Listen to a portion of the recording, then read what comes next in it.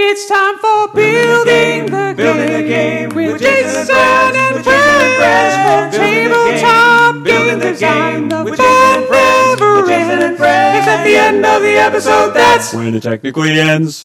Hello and welcome to Building the Game, a documentary podcast. Today is Monday, October 14th, and you're listening to episode 385. Joining me today is Neil Roberts. Hey, pal, how's it going? That's an honor just to be nominated. So you say that every time we're on an episode. Do you realize that? Mm-hmm. Okay, I'm just making sure. I had another one that I stole from someone else, and this one is mine. I see. So that you own that, like trademarked, Neil Roberts. Yeah, it just kind of happened where I said my initial one, and they were like, "What?" And then I just made up another one on the spot. It's a good one. I like it. So how have things been going for you, sir? Good. We have a baby due any day now. Yeah. In fact, when we talked about recording this, we said, we'll record this as long as your wife's not having a baby. Yep. And that might happen during the episode, so we'll see how that goes. That would be really exciting. Just FYI, we're not going to live stream that, guys. We will just cut it off there, and we'll just call that an episode, and I'll just awkwardly finish it talking to myself. Pretending to assume what Neil would say. It'll be great. Yeah, well, I mean, for the people that haven't had kids, if my wife messaged me and said that she's starting to go into labor, I'd be able to finish this episode and then head home. It's not like you suddenly have a baby. Generally, no. That is, we did have some friends though where the woman woke up, was having contractions. She called her husband, I guess, called the ambulance because she's like, this baby's coming soon, like right now. Yeah.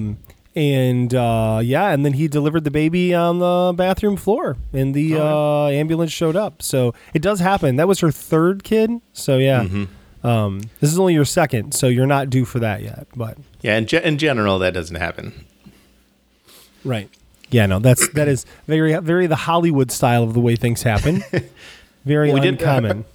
Her water broke the first time before she went into labor, so we did have like a movie. My water broke moment. Oh yeah, surprise, which is fun. All right, that's how we do it. That's how we do. Mm-hmm. You played any good games lately? I've actually made it to a couple of Wednesday game nights. Excellent. I was able to play Quacks of Quedlinburg and Patchwork, and I played the game that the Decemberists did. It's like it's Illimat, I think is what it's called. Okay, I didn't know the Decemberists made a game. Interesting. It's more of like a piece of performance art, I guess. We stopped playing it after a couple rounds. All right, so that's good review. Not that it's bad, but it definitely is like we want to have a fun table experience. I see. Which I see. Yeah. There's absolutely nothing wrong with that. Yeah, if that's what you're looking for, there's nothing wrong with that. So Quacks. I was just going to ask. So Quacks. How did that compare to Tavern? That's one of our favorites because they're both Wolfgang Warsch. I mean, I think Taverns of Tir Fatale or whatever, really fixes a lot of the stuff that isn't great about Quacks. So like when I was playing, my strategy was basically like, I'm going to have the most epic final round out of everyone, right? Okay. So almost all my stuff was kind of preparing for that and like making sure that like, even if I was making some short-term sacrifices, I was trying to make it so that I would, eventually get to a point where like I had this like incredible engine built. Right. And so we got to the final round, and I got to the very end of the score track with like 2 out of 7 of the bad things drawn, right? And I get to the end of the score track, and I'm like, okay, like what happens now? And they're like, that's as far as you can go. And then the other person that was winning with like a strategy of kind of accumulating points every round reached the end as well. So I was kind of like, okay, it was kind of a letdown to where like I built this kind of ridiculous engine and then it had a governor on it, right? Right. So it wasn't like a Stone Age where you like lap yourself. Yeah. It was just the end. Yeah, you just reached the end. And then like other players that hadn't built a strategy to like really accelerate also reached the end. So it was just weird because I don't know, like I almost needed a strategy thing to just be like, well, you have to concentrate on like accumulating points, and then naturally you'll end up at the end of the track, right? And because I thought it was going to be a lot of work to reach the end of the track, I didn't know that it was going to be so easy to reach the end of the track. So did he technically win, or did you tie? Well, Jason. I thought you said he. That's why I said he, because I thought you said maybe he. Maybe I did say no, she won by a lot. By a lot. I did not. Okay. I did fine, but I did not do very well. Right. Because I was just giving up a lot of stuff. Like I was trying to eke out points where I could, but I really was focused on minimizing how many of those bad tokens that I drew. And apparently it's fixed in an expansion, but like you never want to hear that. Like it's fixed in an expansion. Yeah, no, you do not want to hear that for a game. Like, hey, this base game is fun, but it's got a bunch of problems. We fixed it with an expansion you can pay for. I don't even want to hear like we like made a free expansion to fix it and we gave it to you. Like I want the game to work, you know? That it's just interesting because that game is like all the stuff I've heard has been positive previously to that. But I mean that sounds like something I would complain about at the end of a game. So well, I mean, if you play it again, right? Like I now have an idea for how the game works.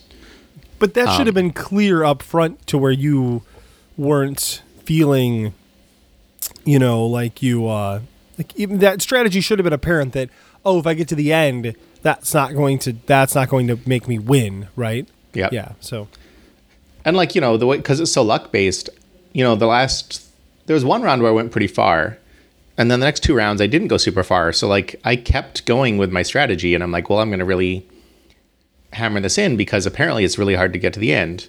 But then the final round, I built up enough of an engine that it wasn't hard to get to the end. But I didn't really have that impression because of the way that it had worked out in the previous round. Right, that makes sense. Interesting. Well, so, you know, it's why having some strategy notes for that kind of stuff is interesting. I don't know. I feel like there are some games that having a little spiel for some tips and tricks is helpful. Yeah, they needed you to write the tips and tricks like you did with Into the Black Forest. Yeah, I mean, that's why I wanted to push that in Into the Black Forest because I thought it was cool to understand the strategy going into your first game.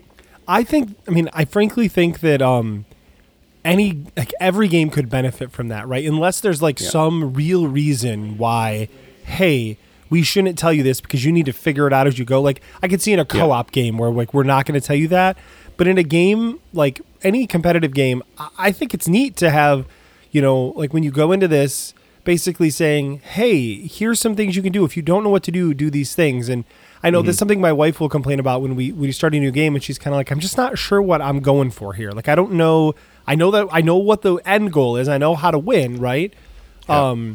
But I don't know what to focus on to start out with. And, you know, for me, who've played A lot more games than her, and B, likely that game I've played before, you know, I can give her tips, but I mean, or anyone, you know, I just use her as a good example because, you know, she on the second time through, she'll very likely beat me, but the first time through, I'm going to have a big advantage. And for just to be able to say, hey, here's some pro tips about this game, right? If you're not sure what to do this. This is always beneficial. This is never bad, or this is generally bad. You know, here's what you can do. I think that's worthwhile. So, All right. Hey, so we're going to talk about, I don't have any games I've played recently. I'm excited because I'm going to Ken Franklin's house for KenCon, an event he hosts for his birthday every year. Where you bring non-perishable food items to donate, and then you get put in game drawings and stuff, and it's really cool. It's a fun thing. You have cake, you play games. He hosts some amazing game nights. He's got a great space for it out at Franklin Farms where he lives, and so I'm pretty stoked about that this weekend to get to play some games with them. So hopefully, in one of the next episodes, I'll be able to talk about all the games I've been playing. It'll be real exciting. But let's, so today for our topic, Neil and I, we're trying to think of what to talk about, and Neil smartly just said, why don't we just give everybody an update on all of the crazy co-designs we're working on? And Yeah, so we're going to talk about everything we can. With some of them, we can give updates on and just say that they're under consideration. But most of them, we can talk as freely as we choose to about them. So, which is generally pretty freely. So, why don't we start with the stuff that we have under consideration, because that should go a little quicker, maybe. Yeah. Why not? So the first game we did together that is currently under consideration by two different publishers is Compulsed, our OCD simulator game. Yeah. So what do you want to say about Compulsed? I kind of want to playtest it again, like thinking about how long it's been since I played it. I know. I worry that if one of these publishers don't pick it up, I'm like, I'm going to have to relearn this game. Yeah, no, I mean, every game that I played with it has been a really neat experience. One of the things that we had talked about is that you can end up with a game where someone wins fairly easily. And like that's been one of my last playtests was I played it and I kind of was able to easily win. And then it was neat because every time I play it, I feel like I have a different experience. And so that one I felt like incredibly grateful that things had not been a big problem. Was that right? Was that the one we played with Kopak? Oh, probably, yeah. Yeah. I guess that one was the one at Grand Con. Yep. And that's the first time we've seen that happen, where you could actually win pretty quick. And kind of one of the ways we've altered the game from, say, the initial conception is now when someone wins, their cards get laid out as part of kind of the trash pile, which everyone can get into. And then you just continue playing until everyone has completed their task. It's that game, as people play it, it's less about winning. It's more about solving your own personal puzzle. And for those who don't know, I've talked about it before numerous times, but it's a cards with numbers game. You're attempting to put 6 cards in a row from high to low without any gaps. And by doing that, it should be really easy. It should only take 6 rounds or less, because you get 2 actions per round. But you're given a bunch of kind of inane rules that you have to follow. That are used to simulate different facets of OCD, and everything with the game is around the obsessive compulsive disorder stuff is handled very tastefully, very subtly. We don't really explain, like you could play the game without knowing. What we found is when we explain it to people that's what the game is about, that they actually enjoy it more. So that is Compulsed, hopefully coming soon from Neil Roberts and Jason Slingerland. Yep. The next game we have also under consideration currently is 3 Coronations, which I think we've pitched that on the show. You've pitched that on the show before, a long time ago. So here's my thoughts on that game. I never thought I would work on a game that was that big and complex and make it not be terrible. And I give that credit to you because you're good at that, but I think the thing that surprises me most with 3 Coronations is that it's really good. And like when we first started, I was like, oh, this game's going to be great. And then we did some play tests and I was like, oh, this game's going to be bad. And somehow it's come back around and it's really good. It's a complex game, but it's not complicated. Yeah. And I think that's one where like the thing that really turned it for me was when I read an article or listened to something about Wisdom of the Crowds or Wisdom of the Crowd. Yeah. Where like the idea that if you have a giant jar of jelly beans and you ask people to guess how many jelly beans are in it, not one person really does a reliable guess, but if you average all the guesses together, you actually get an extremely accurate guess. Really? Which is cool. Which is really funny. And so that's one of the things that informed the way that I added voting to the game. Where we see that every time we play, where you need to get to a certain place in the game, and you're not really allowed to table talk, right? What cards you're going to put down or how you're going to vote or stuff like that. But then you see these like very clear patterns of what cards are chosen and how people vote. And you're like, it's kind of eerie that we as a group, without talking, were able to come up with this fix for the terrible situation that the kingdom is in. Yeah. As long as somebody doesn't screw everyone over, which does happen routinely. But again, that's actually a positive thing that happens. Yeah. And that means that person isn't making a bad decision. They're purposely flying in the face of what the logic and reason says they should do because they want to win. And sometimes you sense that, and then you don't do what they think that you're going to do. Right. So like the bad thing that's going to happen in the game is if you need to boost a resource, if everyone plays that resource as a proposal to vote on, then there's not enough votes to prop them all up. And if there aren't enough votes to prop them all up, you actually end up losing resources. Right. Yep. So a strategy, if you want a resource to go down, is actually to play a proposal that requires a lot of votes in order to pass, expecting that someone else is going to play a proposal for that resourso as well.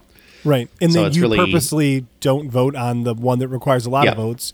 Yeah. Because your voting tokens, so there's 6 voting tokens. You only use 4 in a game. Your voting tokens will always equal 12 points, correct? Or no, all of the voting tokens combined. The sum of all voting tokens, So the options you have are 0, 0, 1, 1, 2, 3. And in a 4-player game, I think you have 0, 1, 2, 3. Or no, you have 0, 0, 1, 2. Yeah. So when a proposal requires a lot of votes, throwing a 0 on that thing can really throw a kind of a wrench in the works for what people are trying to do. I really, really enjoy the game. And again, this is a game where I wouldn't normally enjoy a game that was so complex. But it all just kind of thematically works together. And yes, and even it's complex but not complicated, right? Right. And even the idea that if we all play the same proposal to make more food because we don't have enough food resources, right? That somehow food goes down, and that thematically makes sense, right? If everyone's trying to fix the problem, you're probably going to not do a good job of fixing the problem. Yeah. And so that has been I love that everything is so tied back to the theme really well. We still have some more work we want to do with it, but as we mentioned at Grand Con, we had a surprise publisher pitch, and they liked it. So I just sent that out to them this week. They've got it, and can't wait to hear back from them. I'm hopeful because they're a larger publisher who I think would do a good job with it. But I think you and I both have some ideas of some other publishers that we could easily show this to. Because it's finding. I used to be terrified about trying to find a publisher for bigger games like this, and now I actually feel like it's easier to find those publishers. Not necessarily that they will publish your game, but I think seeing more publishers that are open to bigger games, and I think that's partly because a lot of the publishers I've worked with in the past have been the smaller side, right? And they're into games that aren't huge for the most part. I mean, that's not necessarily. There are some smaller publishers that make enormous games, right? But typically, you're going to have publishers like Green Couch that are going to make not huge games. So, so some of the larger scale publishers we've looked at I would be a great fit for this. So that's 3 Coronations. And this is it's a larger game with fairly inexpensive components. So yes, yeah. It's a publisher's dream. It is, yeah. A lot of the components are not going to be pricey for this game. Nothing weird in it. There could be, but there's not. Yeah, it doesn't have to be. That's the expansion, the weird stuff that'll fix all the problems of the first game. The next one we have is I classified this as ready to pitch, but I think we still need to change the theme on it, and that is our little Goldfish pocket game. Which is an 18 card or less game. Actually, it's less than that. It's like 12 cards. We in some little score counters. So that one we are going to retheme. It was done for a specific thing. It didn't do what we wanted it to do for now. So we're gonna do some tweaks to it and try and show it off to some smaller publishers. Obviously, the feedback there was that they have more work internally that they need to do before they're ready to add a game. Right. And adding a game right now would be a game that would need a bunch of additions to it within the next year and a half, which would be silly because, it just would. So we will circle back with them at that point. But until then, we want to take this game and we want to do something with it. So obviously, this is something we've talked about showing to like Button Shy. There's no reason to be secretive about that. When you have a card that's 18 cards or less, that's who you talk to.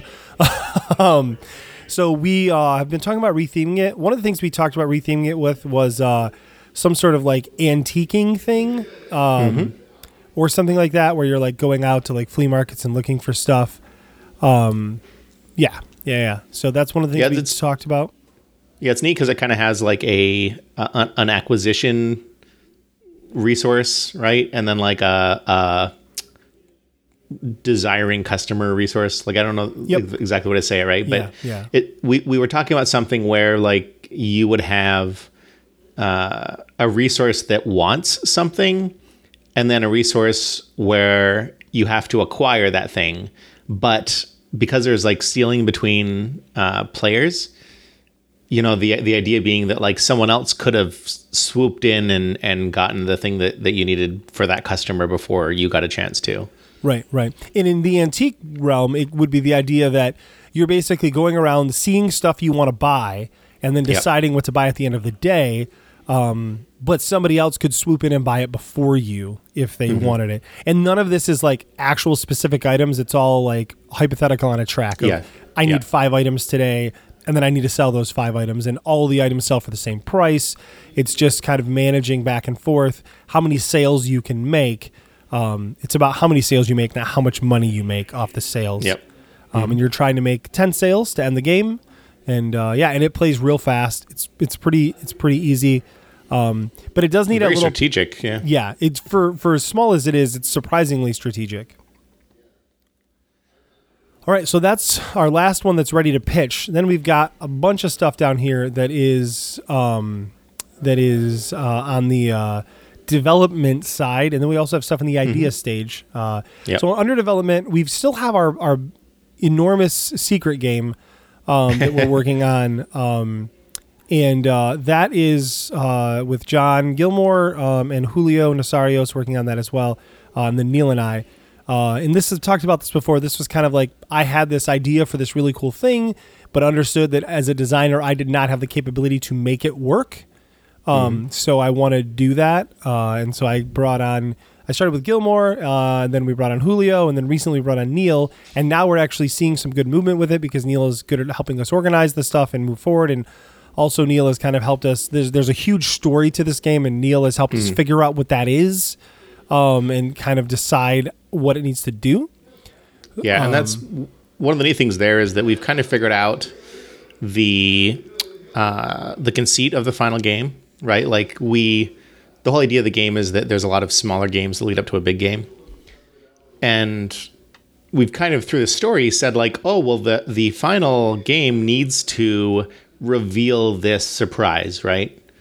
Yes. And then what's fun about that is that like the way that we want to reveal the surprise is probably going to be through some sort of bizarre component that is on the board, which is exactly what Julio is good at. Yes. Yeah. So it's kind of fun because like giving Julio that should give him something big, like something to design that he's good at, and then kind of inform everything that leads up to that final game. Right. Yep. So the crew we've kind of put together for this is focused on what each of us can kind of bring to the table. And as Neil said, for Julio, a lot of this has some very interesting component pieces that we have to design. A lot of interesting interactions between those, and that's something where Julio obviously has good experience and really shines. And then, being that this game is so huge and interconnected in ways that I can't even explain right now, Gilmore obviously has a really good track record of making those larger scale games and figure out how to make everything kind of work together. And that was one of the first reasons why I approached John when I first had this idea.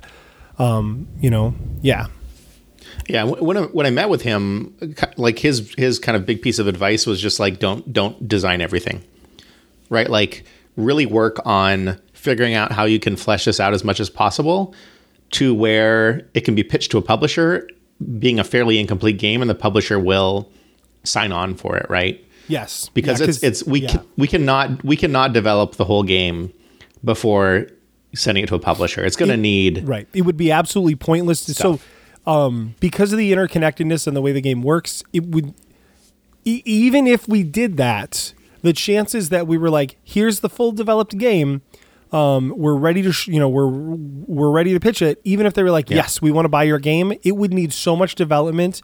Because some of the things that we want to do, we don't even know if they're possible, right? And some of the things we want to do, we know are possible, but are going to cost money up front to make them work.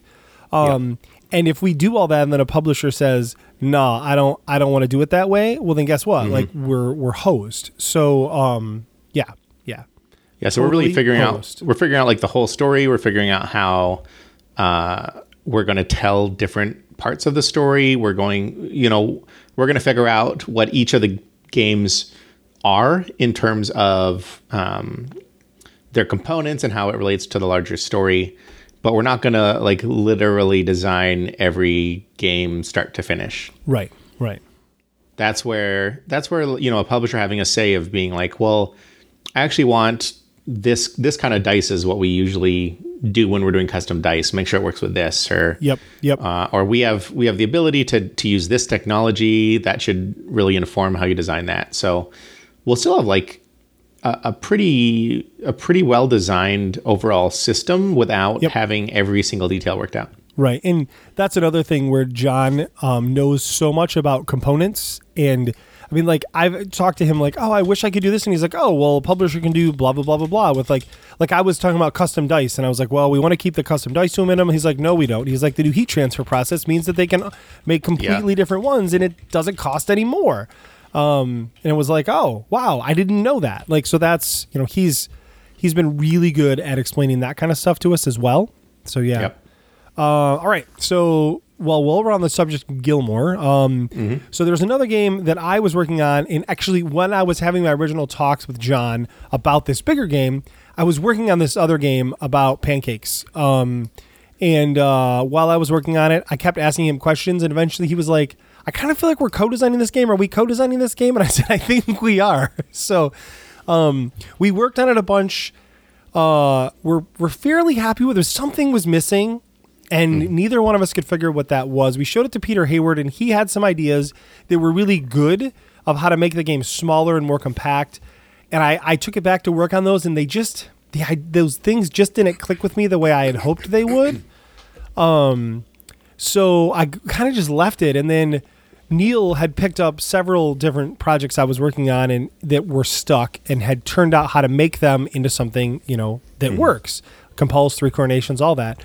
And so I said to John, hey, I want to just show this to Neil and see what Neil can do with it. And John said, yeah, do that. And so Neil, you've come up with a whole separate system within this game of how it works. It's kind of like, it was about just like putting out stacks of pancakes and flipping them and scoring and points. And now you've got this whole buffet system we're working with. Yeah. But it's, so there's now like a 3-step process to score points that used to be a 1-step process, but the 1-step process still exists, and it sounds super complicated when I say it, but it's not.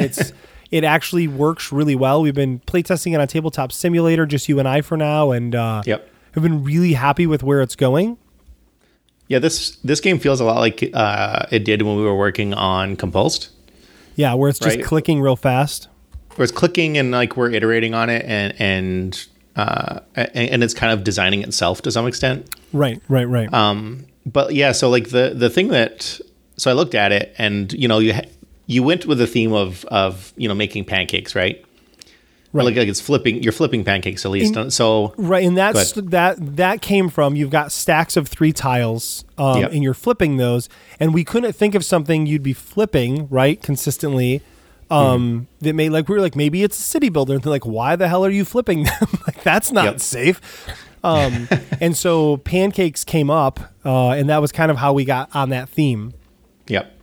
And so I was like, well, you had order cards in the game, and those were always kind of like, they didn't feel great in terms of the theme. And so agreed. Kind of very much agreed. Those two things together, one of the things I was like, well, if you're flipping pancakes, like, aren't you going to serve them to anyone? And that was the first kind of thing that kicked off the idea cycle. And the next thing was, So I was thinking like, okay, the order cards, we kind of need them. How can I trick people into having orders that they need to fulfill without feeling like they need orders to fulfill? And that kind of led to everything else where, so I was like, okay, well, the orders are basically polyominoes, right? They were, originally at least, they were different shapes of 3 and 4 squares in different patterns. So I was like, okay, well, I'm going to give every player a restaurant that they're, putting a buffet into. Yep. And then I'm like, okay, well, how do I dictate how those are laid out? And so I was like, okay, well, I'll create customers, and they want 3 different types of pancakes, right, in a specific order on your board. And then so that kind of led to just a system where you're drafting polyominoes in different shapes onto it's a 6x6 grid.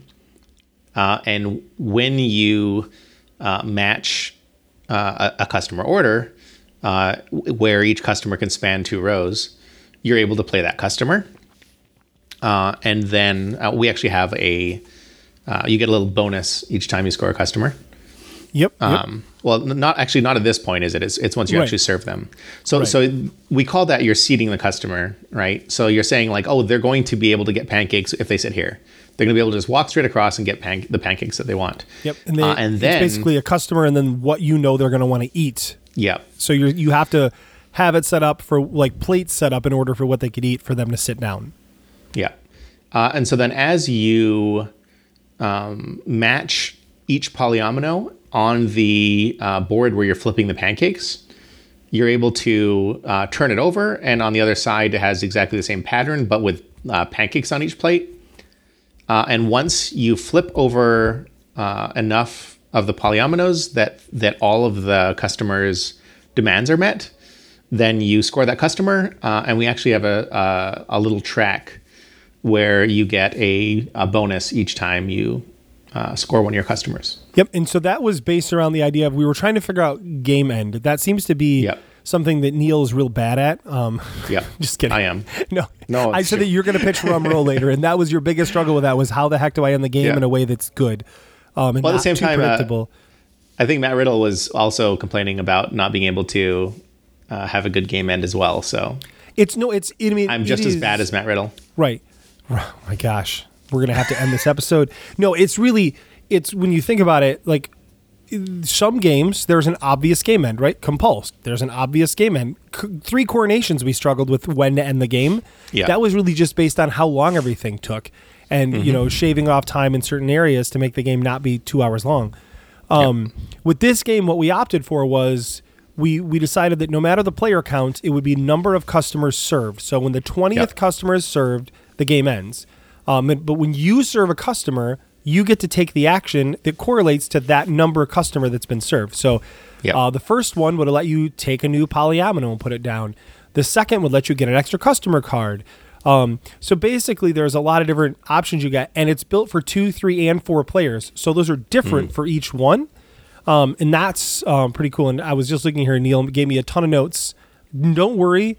All of these can easily be fixed. You're absolutely correct. I'm going to fix those today, and it's going to be great. Nice. So with this game, basically our next step is to finish this version of the design, do another play test. If we're happy with it, we'll get John on Tabletop Simulator. We'll play test it once again with him and get his feedback on it, and then let him take it and do some testing with it and go from there. Mm-hmm. Yeah, I mean, I think it's really fun. I really enjoy the theme and the way that all works together. Me too. So, and when you get the right theme for a game, so many times it just fixes the problems that you have with a game. So, all right, next we have our legacy game. I don't know how much. So this game. So I was talking about this on the. I don't know if you listened to the last episode yet, but I was talking about this a little, and so I struggle like. I normally am not the person that's like, I'm precious about this idea and I don't want to share this idea. But I struggle with talking about this game because it's so simple. It's so clever. And we've not seen anything like it. And anyone that we've talked to personally about it is like, oh my gosh, get this game out there. And so, I'm struggling with that a little. Like the big game we're working on with John and Julio and Neil, we're not talking about that for the exact same reason. It's a game that hasn't been done before. It's very, very different. Even to the point where John said, we should probably not talk about this with a bunch of people. And I was like, oh gosh, if John thinks that, then, because he's pretty open about talking about the stuff he's working on. So it's like, oh man. I think for this legacy game, I think we can talk about the general theme and what it's intended to do. Right. Because one of the things about the game is that it's been incredibly difficult to create the set of mechanics within this game that cause it to work. So I mean, I don't really want to go into that because if I do that, then it's really easy for anyone to do something similar. But I kind of do want to talk about the theme and how it all is going to work. Sure. If that's cool. Hey, I trust your judgment. Cool. Yeah. So the idea of the game is that you are basically running an art gallery. So you'd be an art curator, right? Mm-hmm. And you are going to have a deck of cards with a number of pieces of art. When the game starts, you're going to end up with a couple pieces of art through some sort of drafting, which we have a couple ideas about how that's going to work. And then it's going to be played. We're kind of thinking that this would be a good if you have like a game night, or even if you have like an office setting where you want to play the game. Where you would play a round of it every week or every day, right? Like if you're at an office. Or you could do it all at once if you wanted to. You could, yeah. I mean, the way what we're trying to do with the game really lends itself to having some downtime. I agree. For your subconscious to sort some things out. At least that's kind of to bury the lead. That's kind of what the game is about, is a subconscious affinity for art. Mm-hmm.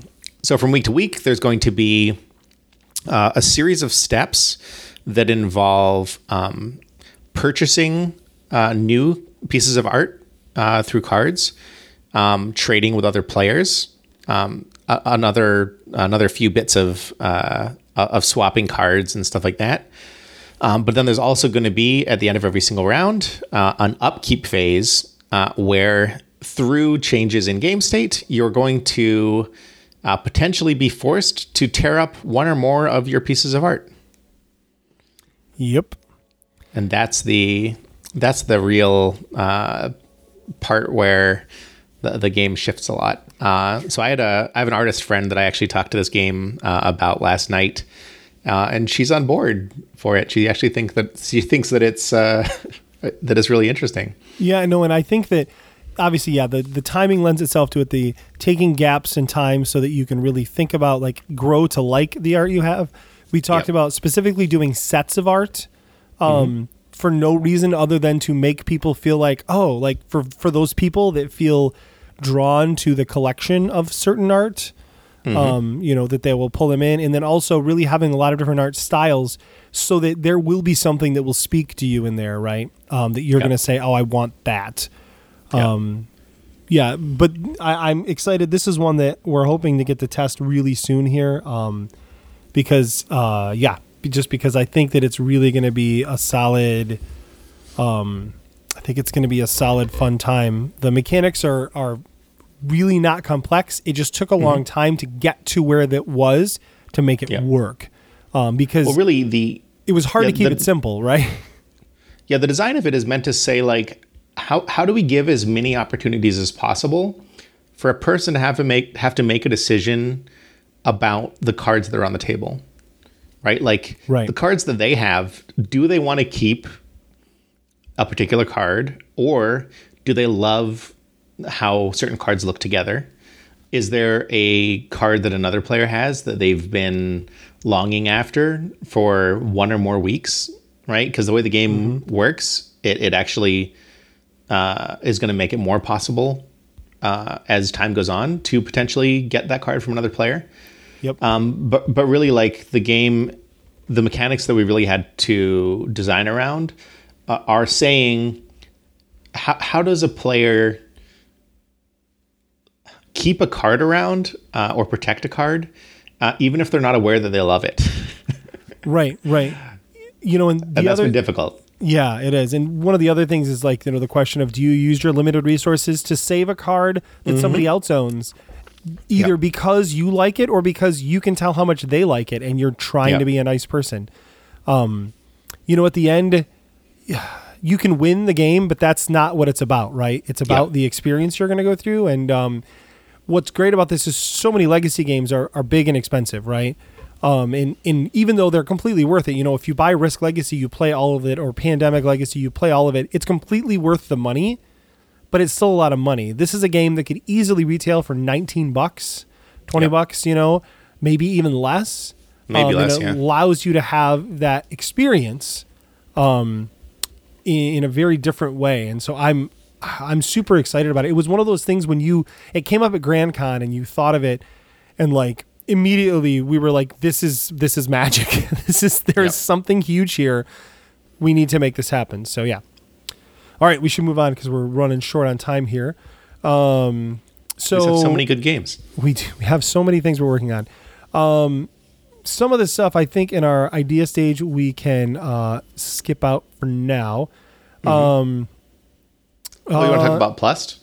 Yeah, Plus. I skipped over that one. Yes. Yeah. Sure. Because I don't even know how I did that.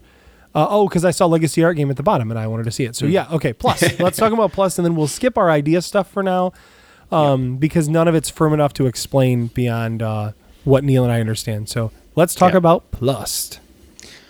Yeah, so this one, I designed a trading game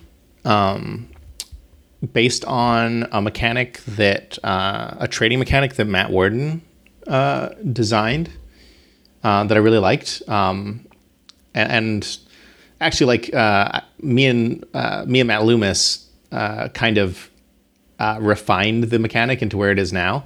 So I'll have to give him a credit in the book if it gets published. But at its hardest, it's got this trading mechanic, and I kind of designed a theme park related game around that I really liked. And the trading's really fun, but it's sort of it was an activity when I play tested it. There wasn't really any meat to it. And what I built on from there was the idea of a second phase every round. I think there's going to always be 6 phases, the way that there's 6 rounds, the way that it's currently designed, which I think is really a good approach, the way that it works. But what I did is I added a phase where in the game there is, it's kind of a classic theme park hub and spoke model, where there is a hub with 3 exits, and you put 6 different buildings around it, where there are 3 different types of buildings, and the subtypes have to be directly across from each other. So you end up with kind of a clear pattern in every single hub. And then you can add more hubs that are connected by their exits.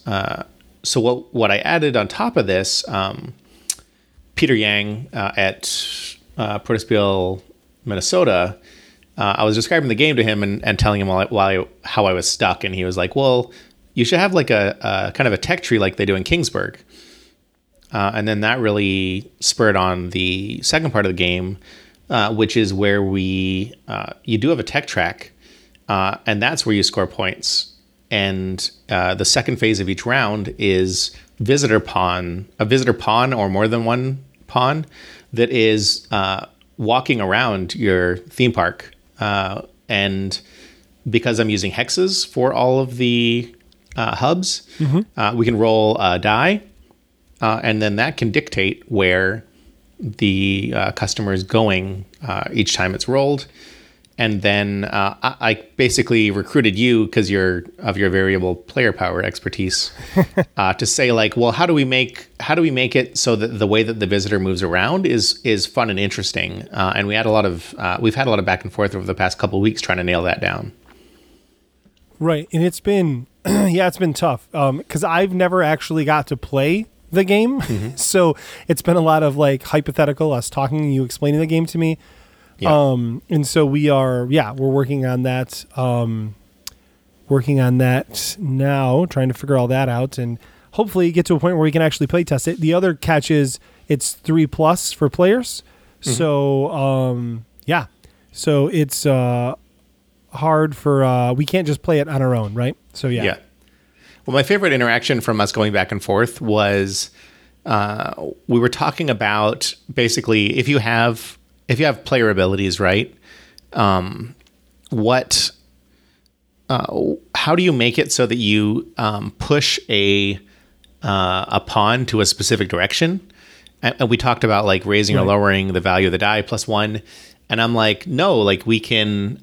I mean, you were talking it through, and I was like, oh, what we can do is we can actually say like, well, this customer is probably going to go towards 1 or 2 or 3, right?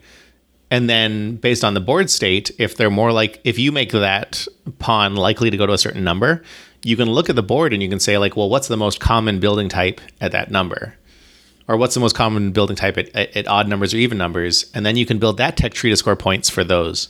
Mm-hmm. So like that's really where you help me build that synergy to the idea of how the pawn is going to move around the board. Right.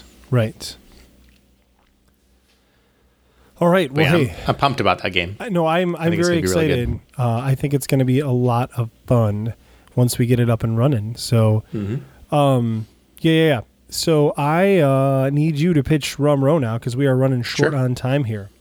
So Neil's going to pitch Rum Row. People will be excited for all this talking.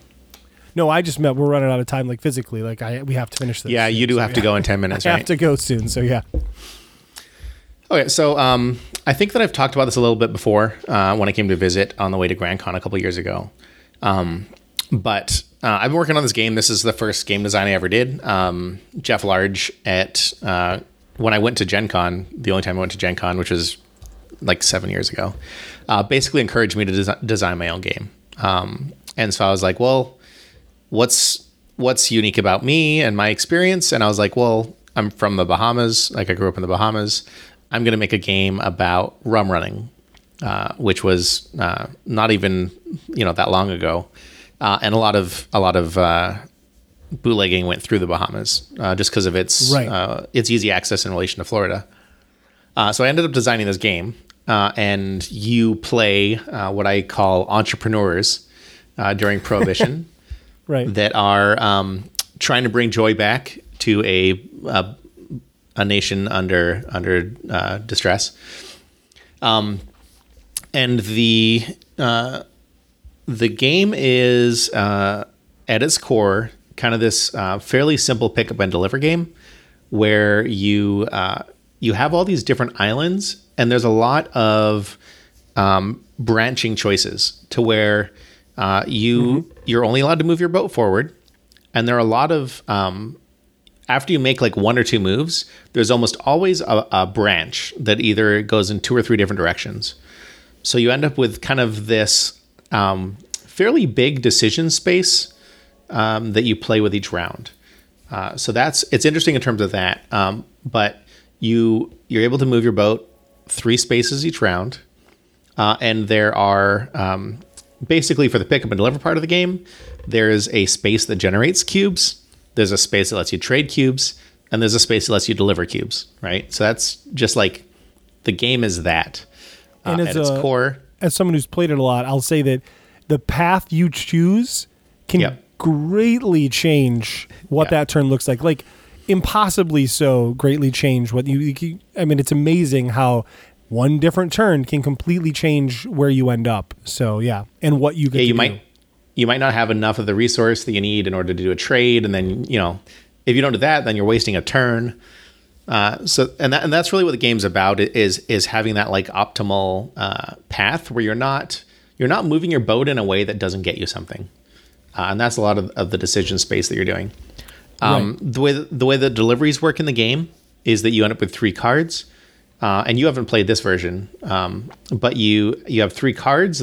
Each have a small part of a delivery, where it's like, some rum is on 1 cube, some whiskey is on 1 cube, and then like a single of the what I call them cocktail spirits, like the ones you can only trade for. Yep. And they synergize with each other. So each order will say, I want to be delivered with another order, and it'll also say, I want to be delivered to a certain city. And so you can combo that to where you end up with 3 orders that all work together that all need to go to the same city, and you get a lot of extra points for doing that. So that's a fun part of the game, is that sort of hand management. You can actually curate the orders with different things in the game. So there is another type of I call them outposts.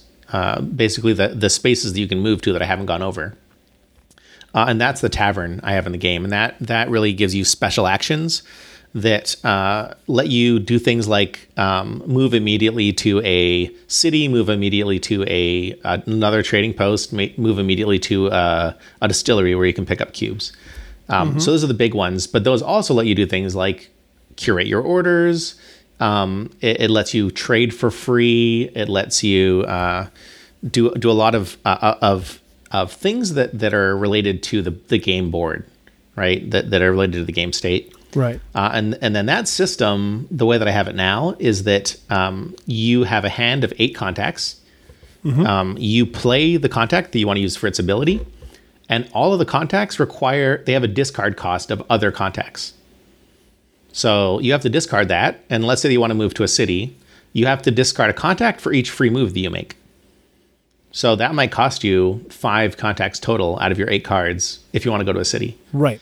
But it's an interesting choice you get to make, like how much you want to sacrifice for this.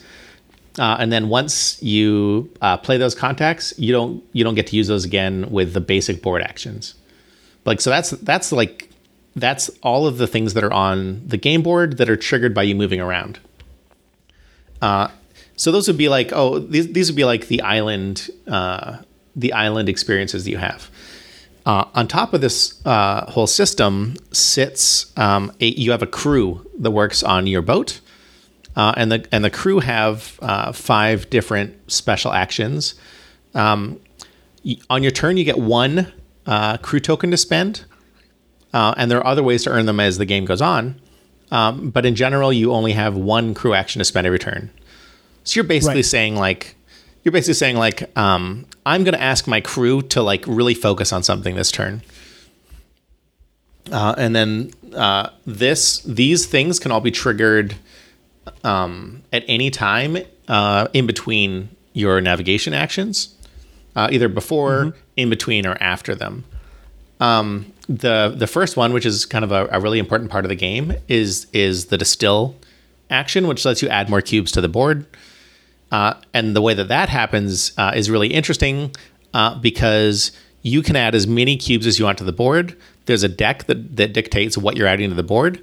And you can either choose to put them all in front of you, or when you draw like one of the less good set of cubes, you can like put those in front of another player.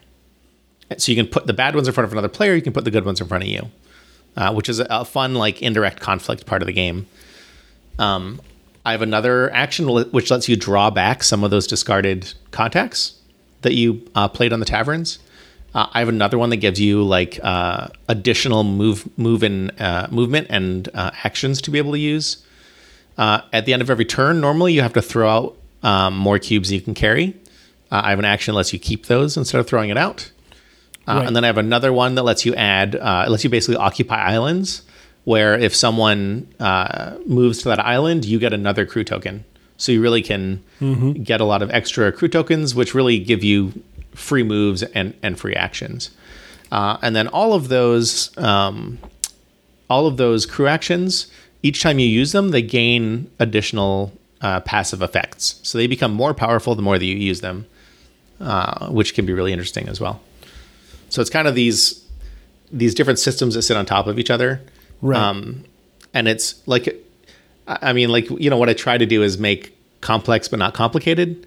And I'm really happy with kind of the way that it's turned out. And then to get to the end game stuff, which I've trying to figure out, I've basically settled on a fixed number of rounds. And the way that I kind of force players to track that is that I have a deck of bonuses that the starting player draws at the end of every round until they reach the last one.